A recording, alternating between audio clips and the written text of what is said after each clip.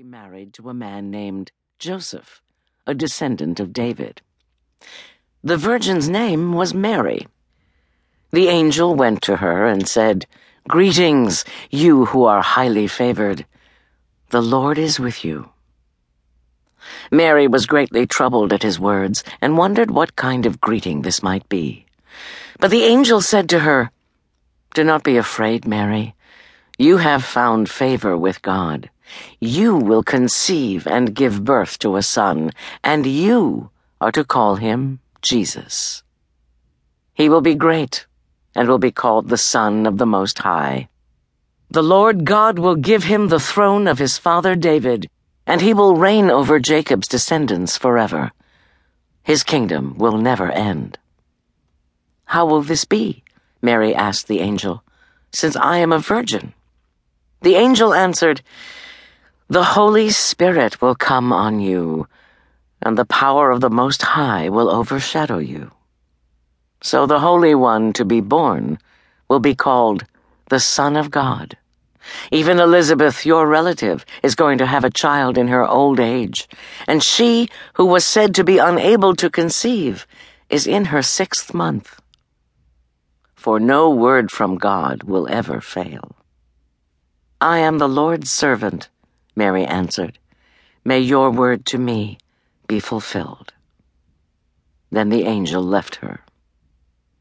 At that time, Mary got ready and hurried to a town in the hill country of Judea, where she entered Zechariah's home and greeted Elizabeth.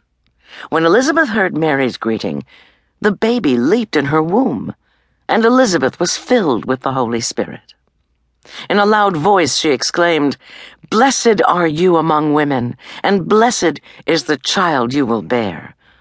But why am I so favored that the mother of my Lord should come to me? As soon as the sound of your greeting reached my ears, the baby in my womb leaped for joy. Blessed is she who has believed that the Lord would fulfill his promises to her." And Mary said, "My soul glorifies the Lord, and my spirit rejoices in God my Savior. For he has been mindful of the humble state of his servant. From now on all generations will call me blessed, for the Mighty One has done great things for me. Holy is his name. His mercy extends to those who fear him from generation to generation. He has performed mighty deeds with his arm. He has scattered those who are proud in their inmost thoughts. He has brought down rulers from their thrones, but has lifted up the humble. He has filled the hungry with good things, but has sent the rich away empty. He has helped his servant Israel, remembering to be merciful to Abraham and his descendants forever, just as he promised our ancestors." Mary stayed with Elizabeth for about 3 months and then returned home. When it was time for Elizabeth to have her baby, she gave birth to a son. Her neighbors and relatives heard that the Lord had shown her great mercy, and they shared her joy. On the 8th day, they came to circumcise the child, and they were going to name him after his father, Zechariah. But his mother spoke up and said, "No, he is to be called John."